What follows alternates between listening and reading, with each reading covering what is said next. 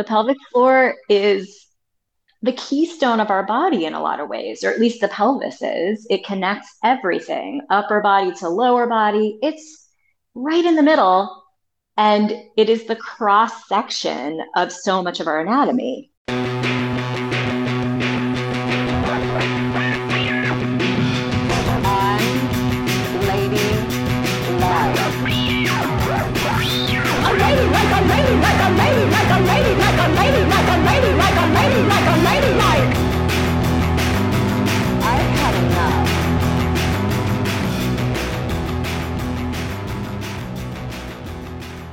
This is Unladylike. I'm Kristen, and today I am bringing y'all a little holiday treat from the Unladies Room Patreon. It is a treat in the form of pelvic floor education that everybody could use. As an elder millennial, my pelvic floor education was largely limited to this brunch scene on Sex and the City. Look at this. The Kegel Master. What's a Kegel muscle? It helps you stay tight down there. And I have one? If you have to ask, you haven't been doing your exercises. What exercises? All you have to do to stay tight is to tighten and release it for 10 minutes a day. Kegel exercises. I'm doing mine right now. And I'm not doing mine right now. Man, she's good. It is time to get all up in the pelvic floor. Fun fact, everybody has one. I didn't know that. Why didn't I know that?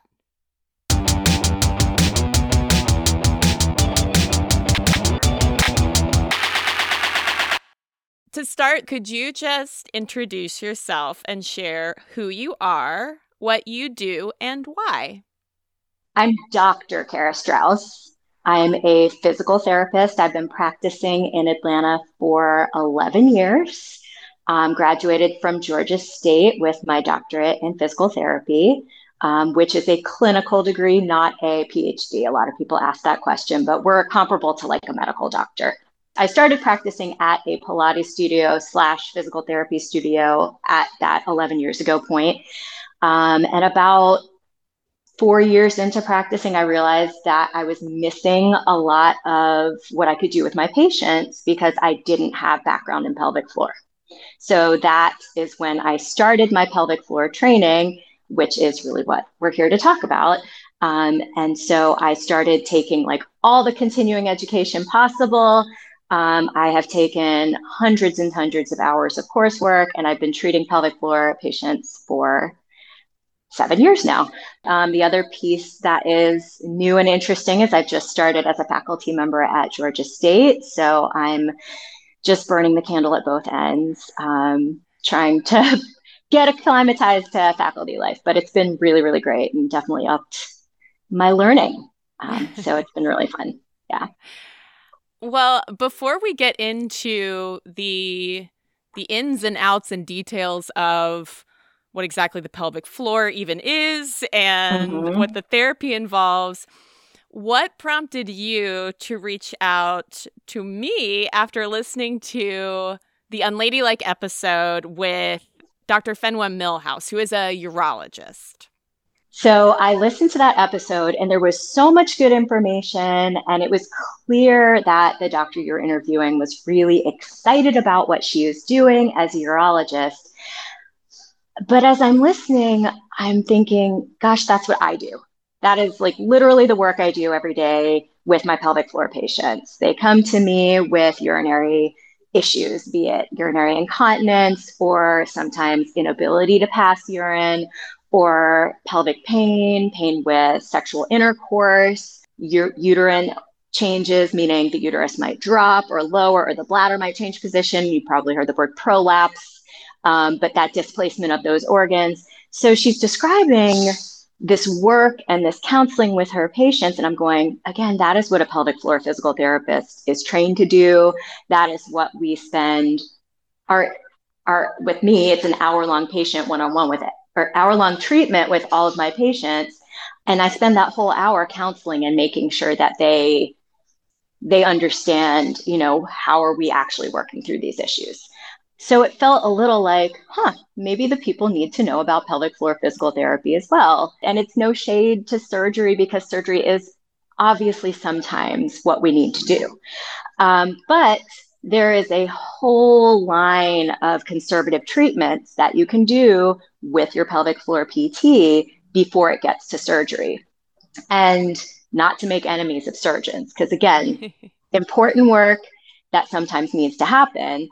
But a lot of the times I can help a patient avoid surgery. And I think for the most part, humans would prefer not to be cut open, even if it is an amazing, minimally invasive surgery like they're doing with that Da Vinci robot that the doctor talked about.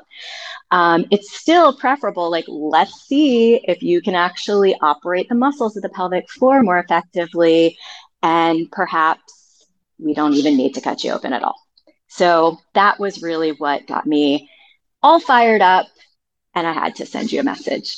And here And we I'm are today. so glad you did. I'm so glad you did. And speaking of those muscles, what exactly is the pelvic floor? Oh, let me tell you. So the pelvic floor, if we're looking at the human body and we're looking at the skeleton, you can probably imagine, or even, right now, do it with me. Take your hands and put them on your hips. And when I Okay, say I'm hips, I doing am it. putting, yes. And I'm doing air quotes because those are technically not your hips, but let me not get all technical with you right now. So hands are on what most people refer to as their hips. What your hands are actually on is your pelvis, right? Okay. So that would be this big, solid, bowl-shaped bone in every human's anatomy. And this is regardless of gender or sex assigned at birth or however we want to kind of get into that angle. But every human has one. So within that bowl of the pelvis, specifically at where there's that wide opening at the bottom of the pelvis, there's actually not an opening. If we look at the body intact, there's a set of muscles. And those muscles at the bottom of the pelvis essentially create enclosure. Those are the muscles of your pelvic floor. So that's the simple answer.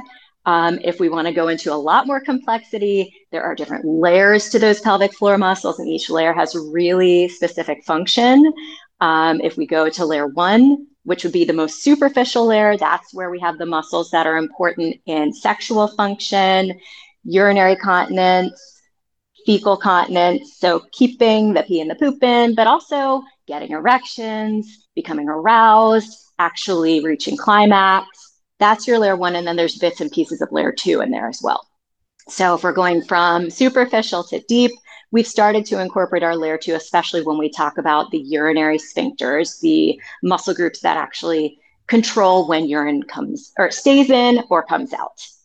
And then layer 3, the deepest layer of the pelvic floor, those would be the muscles that are most important in structurally helping hold together the bones of the pelvis, but also holding up our pelvic organs. And if you are a person with female organs, that includes your uterus, your bladder, and the rectum. So pelvic floor, super important. And again, every human has one. This is not just for people identifying as female. I'm already learning so much. So, what are some scenarios in which it needs therapy?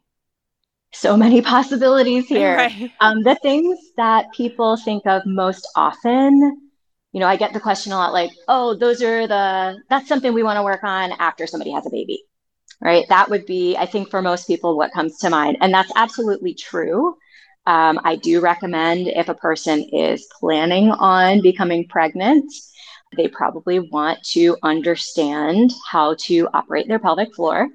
And when I say operate the pelvic floor, I mean, do we understand how to contract the muscles? Some people call that doing a Kegel.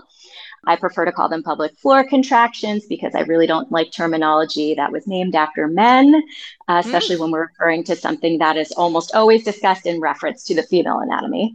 But we're talking about being able to contract, relax, and lengthen the muscles of the pelvic floor. And that lengthening of the pelvic floor is often very, very tricky, but it's really what needs to happen if we're going to pass a human. out of a uterus and into the world. So preparing for childbirth. Then there's also the recovering from pregnancy and childbirth.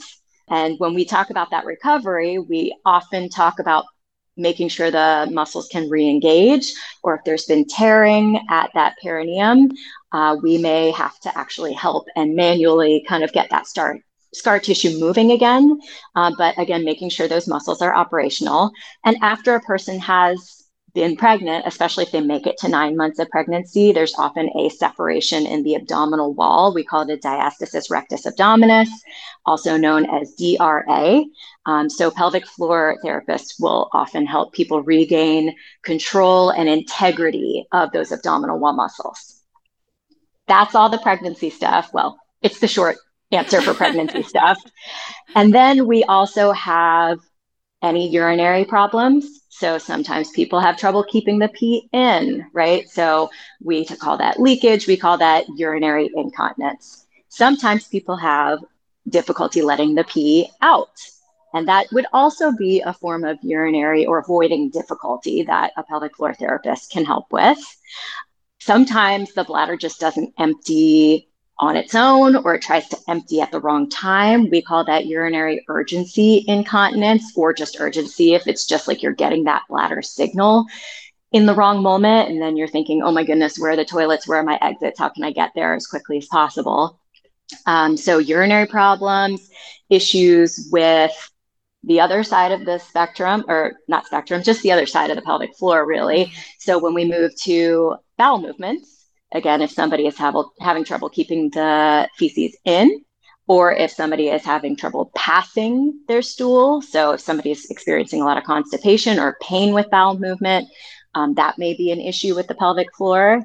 And then we get to pelvic organ prolapse or displacement. So the uterus or the bladder or the rectum are moving or bulging into compartments that they're really not meant to live in. And then that can secondarily cause issues with urinary continence, fecal continence, things like that.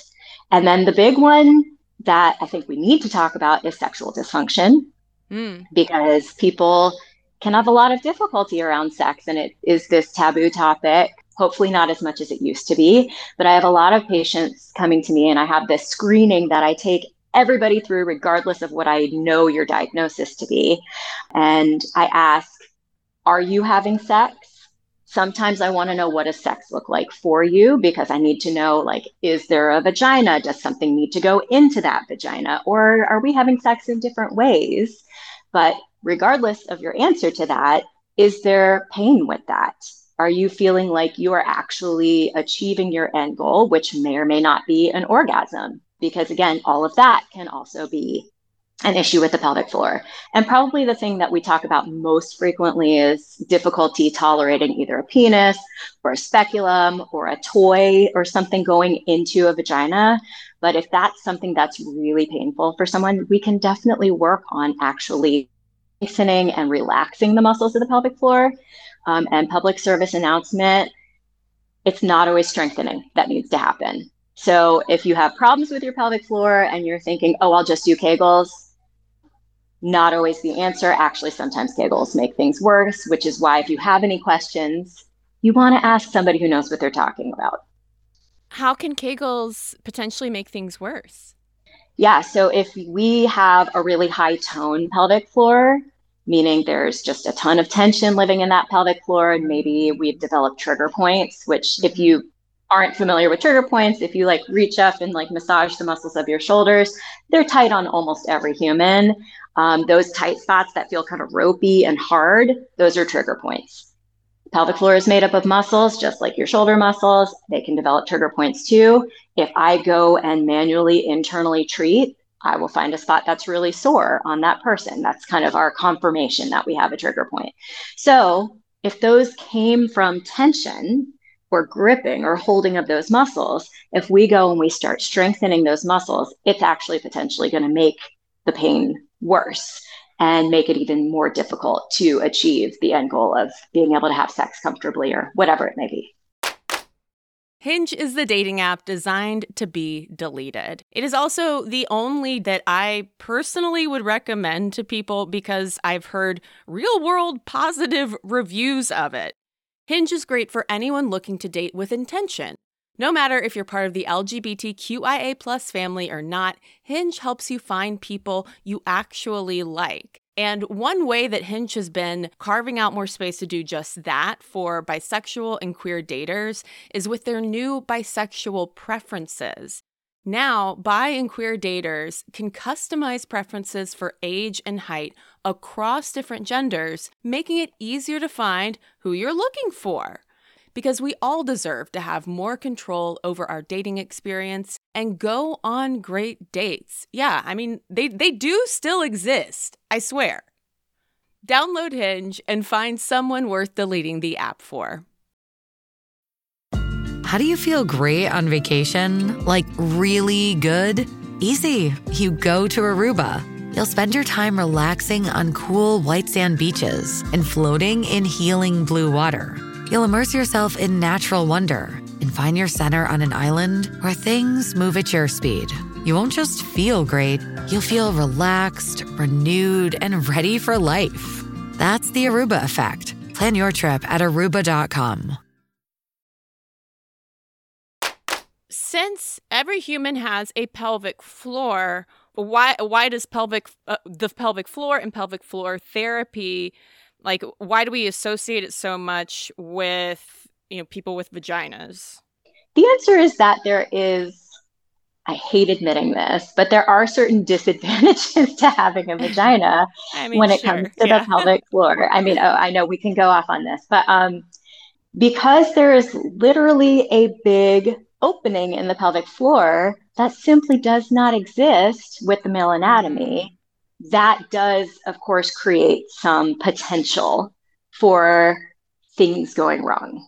Or I don't even want to say things going wrong, but just dysfunction that we then need to rehab. Yeah, so you can just imagine that the ability to contract a muscle that's got a big gap in it, it's going to be more difficult. So when I'm testing my male identifying patients versus my female identifying patients, I do tend to find that if there's a penis present, meaning there's a closure of those pelvic floor muscles, there is going to be a naturally stronger pelvic floor, which is why the follow-up question is often, well, what does happen with the male pelvic floor?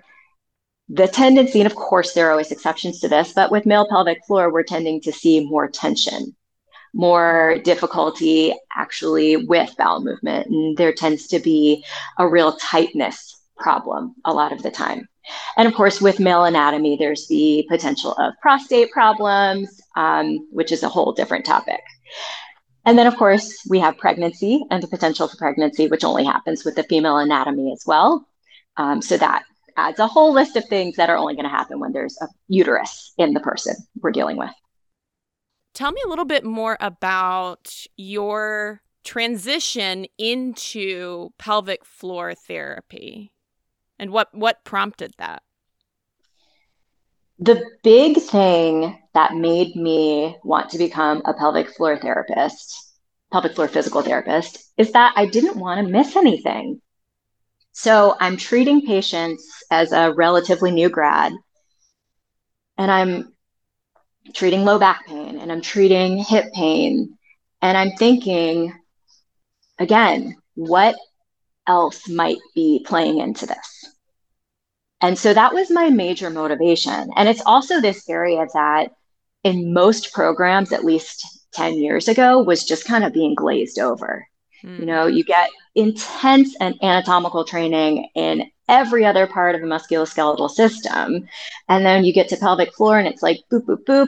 Here are a couple of muscles. You're probably not going to remember this. Let's move on. And I'm not trash talking. My PT program was amazing, but it was sort of the standard education at the time. I didn't want to be that person anymore. I wanted to be the person that if you came to me for any problem, I could zoom out and I could go big picture and I could capture anything that might be playing in. And that really speaks more to my desire to be a very one system holistic practitioner. And this starts to become even more obvious when you look at somebody who's having pelvic organ prolapse, just for one example.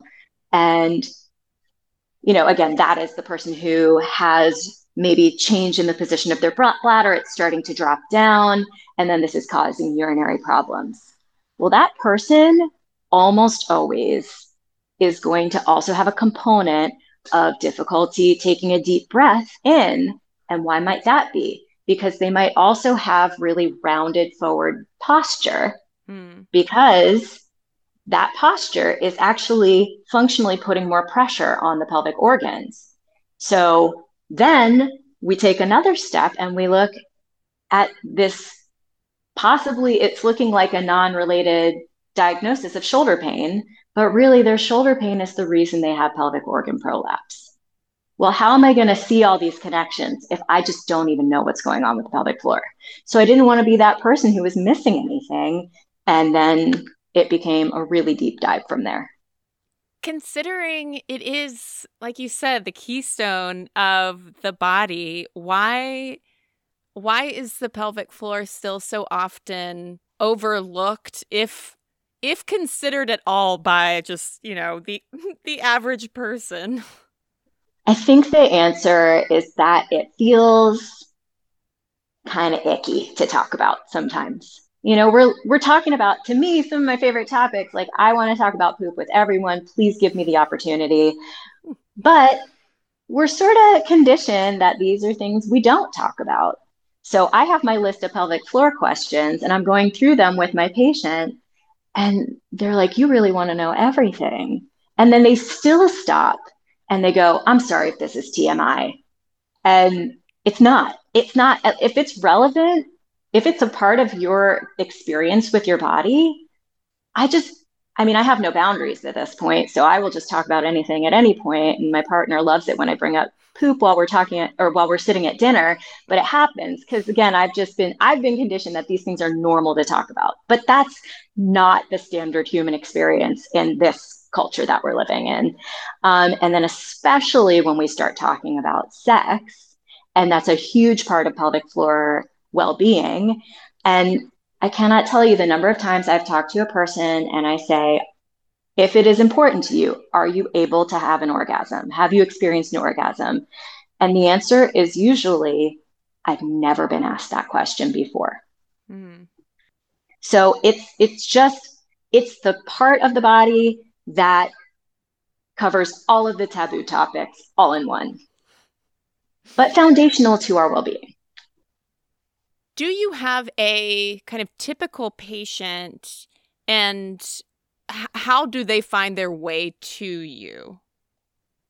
So my patient population, when I'm thinking specifically of my pelvic floor patients, more common than anything, I'm seeing people who actually have elevated tension in their pelvic floor, which is not what people are expecting me to say. Again, people are thinking, oh, you're dealing with a lot of people who are going to have babies, which I do see a fair number of expecting parents.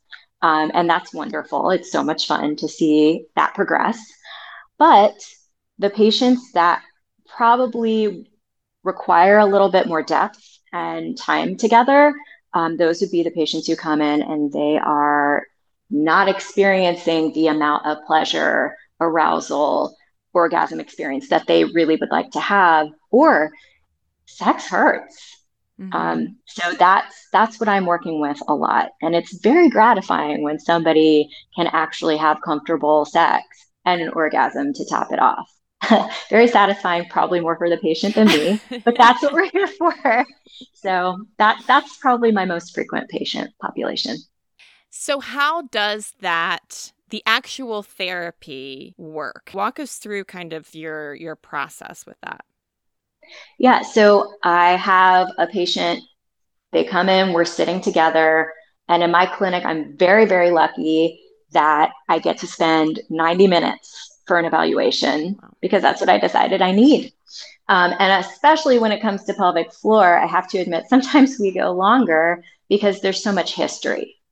The pelvic floor, again, if we're thinking about the diagnoses that we've talked about and the potential for how these dysfunctions came to be, we're dealing with really vulnerable topics that need to be treated with sensitivity, taking a very trauma-informed approach to what we're doing, making sure that patients feel safe and that they trust that this is a very private environment. So we take a long time talking through everything and making sure we get a really complete medical history.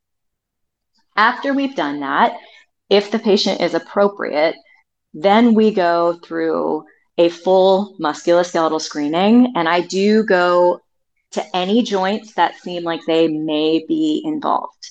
So I'm typically looking at spinal movement, I'm looking at hip movement, but if we have a suspected, upper spine involvement, then I'm going to look at neck, I'm going to look at thoracic spine, I'm going to look at shoulder movement. So we look at any and all areas for movement, for strength, for just general functional mobility. Once we've done all of that, then we go more specifically to the pelvic floor, which is where I am definitely going to want to at least visualize, is the patient able to contract, relax, and lengthen the pelvic floor? But again, if it's appropriate, I'm going to go ahead and do an internal evaluation as well. And that includes a digital internal evaluation. So that, I glove my hand, I put all the lubricant on, and then we're actually internally checking those muscles for their ability to contract, relax, lengthen. And I'm going to treat right then and there for areas of tension, which really can make a huge difference in one session sometimes. When I go to my gynecologist and I'm getting my annual pelvic exam, and it's the digital exam, how would you compare, is that the kind of exam that you are doing? Talk me through what the mechanics are. It's pretty different in that I do not use the speculum. So for anybody who doesn't know the name of that device that goes into the vagina and then cranks open, that nobody likes, that's not a part of PT practice. So you will not see a speculum in a pelvic floor physical therapy session. So as opposed to having to tolerate what to some people looks like a pretty large device, for what we're doing, you have to be able to tolerate one of my fingers. And my hands really aren't that big, but they're able to sense and feel way better than the speculum can. And that's because I'm looking for different structures than your gynecologist. I'm looking for status of the muscle tone that we've talked about.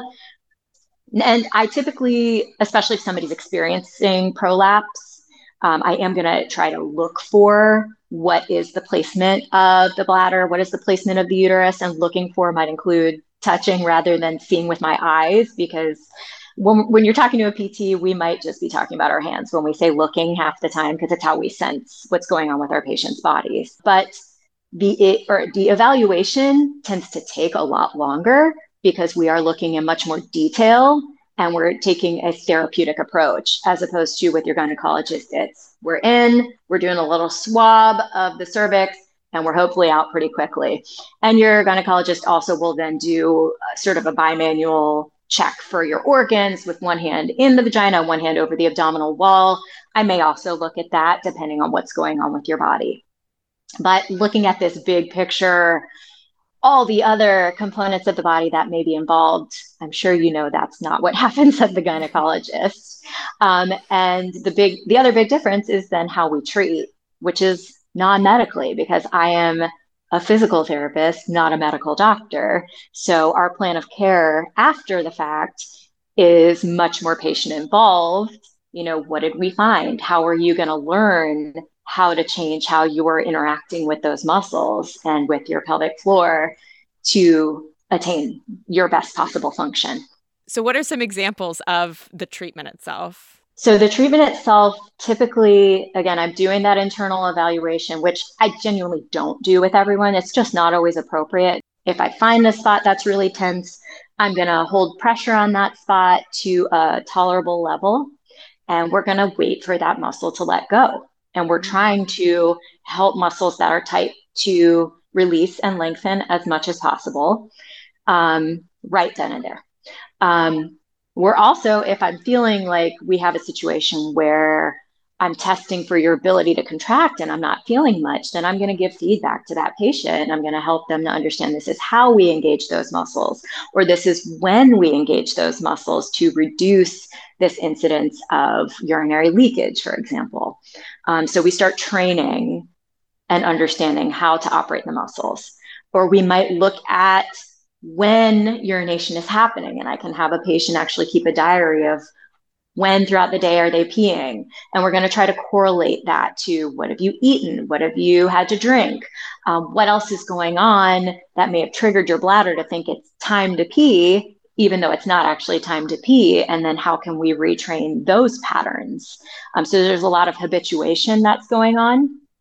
And then if we come to less of the internal treatments, I'm also teaching people, I get them on some of my Pilates equipment and we're looking at, can you coordinate your ability to engage the pelvic floor with exertional exercise so that, maybe you're peeing during, every time you stand up out of a chair, a little bit of pee comes out. Or maybe a really common one is I cough or I laugh and a little bit of pee comes out. So can we learn to coordinate the contraction with the effort or with the pressure on the pelvic floor? We look at all of that, and then we go even bigger picture to retrain postural habits, postural patterns that may also be contributing to tension or a deactivation. But it's a really involved process. And I think the operative word that I like to remind people of is it's therapy. I'm actually helping a person to re-engage with their own body. And so my goal is not for me to fix my patients. My goal is for my patients to understand how to interact with their own bodies and fix themselves. And I also would urge patients to not really look at themselves as broken anyway. And fix sort of implies this idea that you're busted. We need to come in and let's just fix it up. Something is not coordinating or something is maybe not functioning in the best possible way. We have this opportunity to retrain it, and you have an opportunity to be more empowered in your own body. That's what we're aiming for. And any tool I can throw at a patient to retrain that, I'm going to give it to them. So hopefully they don't need me forever.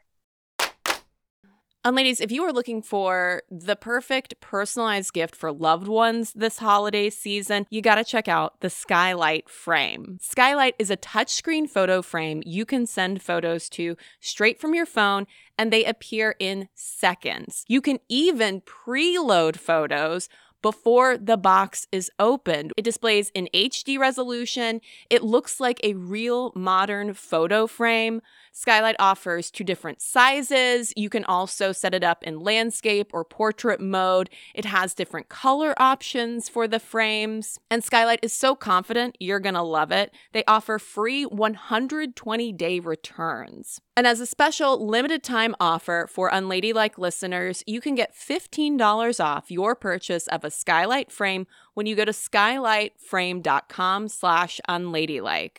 Again, that's $15 off your purchase of a Skylight frame at skylightframe.com/unladylike. And let me just spell it out for you.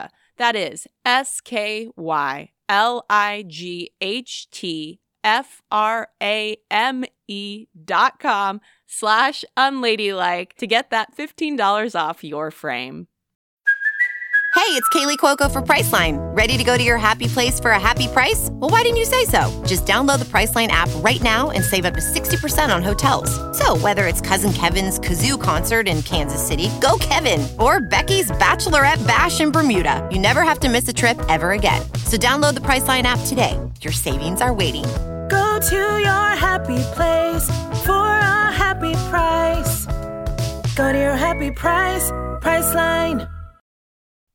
What are kind of the limits of therapy? Like, where would therapy stop and a need for a more invasive, medical intervention begin? Yeah, and that's a really important question as well, because there are clearly times where surgery is the right answer.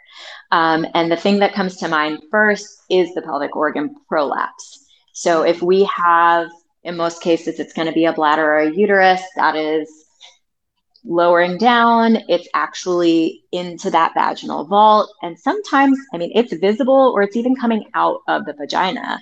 If the prolapse has progressed to that degree, typically we're not going to be able to conservatively treat it. At that point, we are definitely getting that person back in front of their urologist or their urogynecologist, and considering, how do we repair this? How do we give this person the structure that their body is no longer providing for whatever reason? That's one really big example. We mentioned the diastasis, or that DRA at the abdominal wall, where those muscles of the six, or the components of the six pack start to separate. If they separate to the point where there is actually tearing and we can no longer actually strengthen and regain integrity of the abdominal wall, that also may be a time where surgical intervention is appropriate. So there certainly are times. And my advice to most people is, if it feels like conservative treatment is a possibility, we should at least try it first. If I'm seeing somebody for months and months and we're just not seeing the change that they want to see, I'm going to tell them, I think we need to consider a medical component here. And maybe it is something where we actually just medicinally treat, or we go to surgery. But yeah, PT is not always the thing, but it is often something we should at least be trying. I have heard from Unladies about every single one of these issues, and actually learned about, what is it, DRA? DRA. And I actually learned about DRA thanks to Unladies writing in about it, but it's usually within the context of, I want you to talk about this on the podcast because I was living with this thing and it took me so long to get to any kind of like meaningful treatment. And I had kind of no idea what was going on with my body. And I was just curious, from your experience, how common that is, of patients that you see who have sort of just spent years with whatever it is that they're dealing with and having no insight from, their doctor or physician about like what could be going on. Yeah, way too often that is coming up. And I love that is changing bit by bit because of people like you helping people get information, knowing what questions to ask. But it is still way too often that I'm in an evaluation with a patient and I'm listing my list of questions and they're going, I didn't know that was something you could treat. And that also applies to the rest of the body, but especially everything seems to amplify when it comes to the pelvic floor. So yeah, for the DRA, we have patients who are like, I guess I just figured that's how it's got to be. And I have this weird sort of bulge in my abdominal wall when I do a sit-up. And, they just say that's what my life is like now. And interestingly, a DRA is something that can also happen from overtraining the abdominals. So you see a lot of like really elite athletes who have this similar separation from like doing crunches after crunch, just really kind of getting down with the abdominal wall, which is why when we're working on DRA in particular, we're working on training deeper stabilizing muscles of the abdominal wall rather than those six-pack muscles, which when we contract them, they do tend to pull apart a little bit if we're working them too much or too hard or in the wrong ways. So to the question though, DRA thankfully is something that I don't care how long you've had it. I don't care if your child is 20 years old, we can still work on it. There is often huge potential on the abdominal wall whenever we start retraining it. So a person can come in and they can have that 20-year-old and they can go, oh, you have, this is something I have a standard of testing for, and I do see that you've got a separation. Can we incorporate that into what we're doing? Because I think it's going to help you to take some of the stress off of your pelvic floor if you can stabilize somewhere else. And we start training that. And there are also manual interventions that we can do to help get those muscles to come back together. And then we're seeing changes within sometimes one visit. So it's just awesome to see how much difference we can make and how much the patient can get back for their own life. So yeah, I am far too used to seeing people going and living with things. And again, especially, oh, I just figured when I laugh, I'm going to pee my pants. Right. Not necessarily, right? Um, so I would love to see everybody getting the education, maybe doing some of the training on their own. But if you can't figure out what's going on their own, come and see a pelvic floor therapist. And you and I are in Atlanta. We have so many amazing pelvic floor PTs in Atlanta. It's kind of incredible. So the resources are there. What role does pelvic floor PT also play in gender affirming healthcare? Pelvic floor PT can be a big part of that. And with gender affirming care, we have to remember it may be simply hormonal treatment that a person is going through. Not everybody opts to have bottom surgery. Some people opt to just go top and not bottom. The real thing that I run into, and I feel like I again have to make a little public service announcement.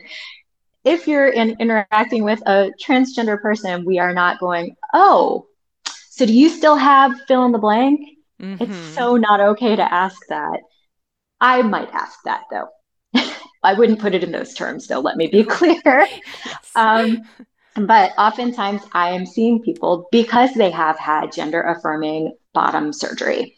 And then we are orienting to new anatomy.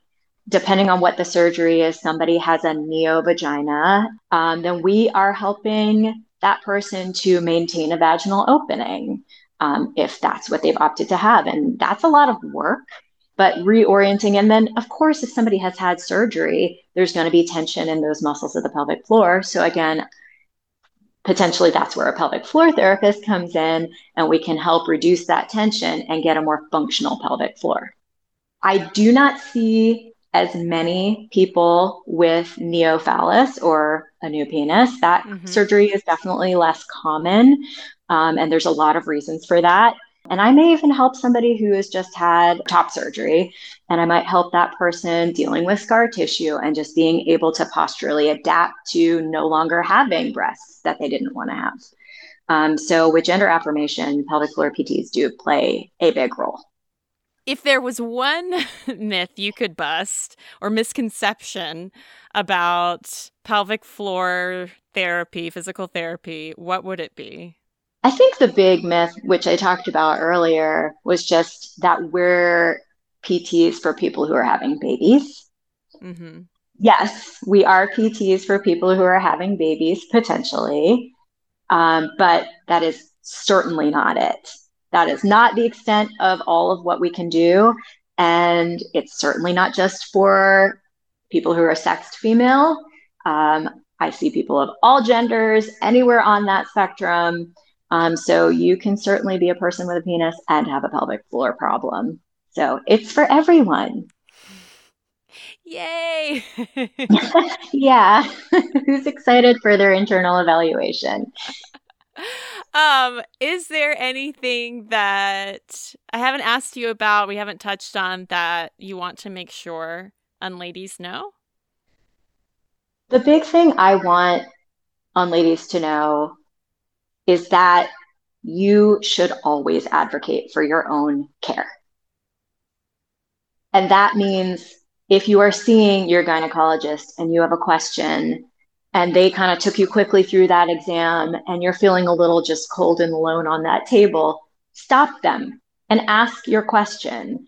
And if you want pelvic floor physical therapy, you can request it.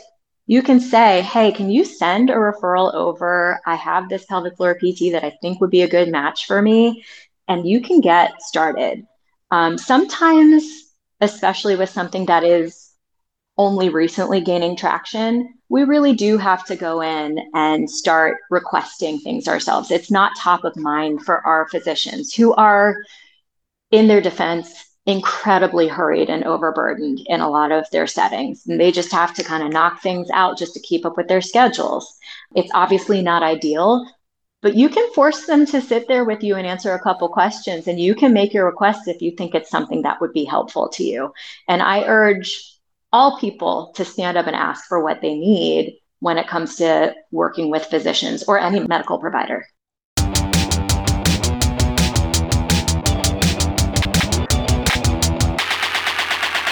Okay, Unladies, that was the interview.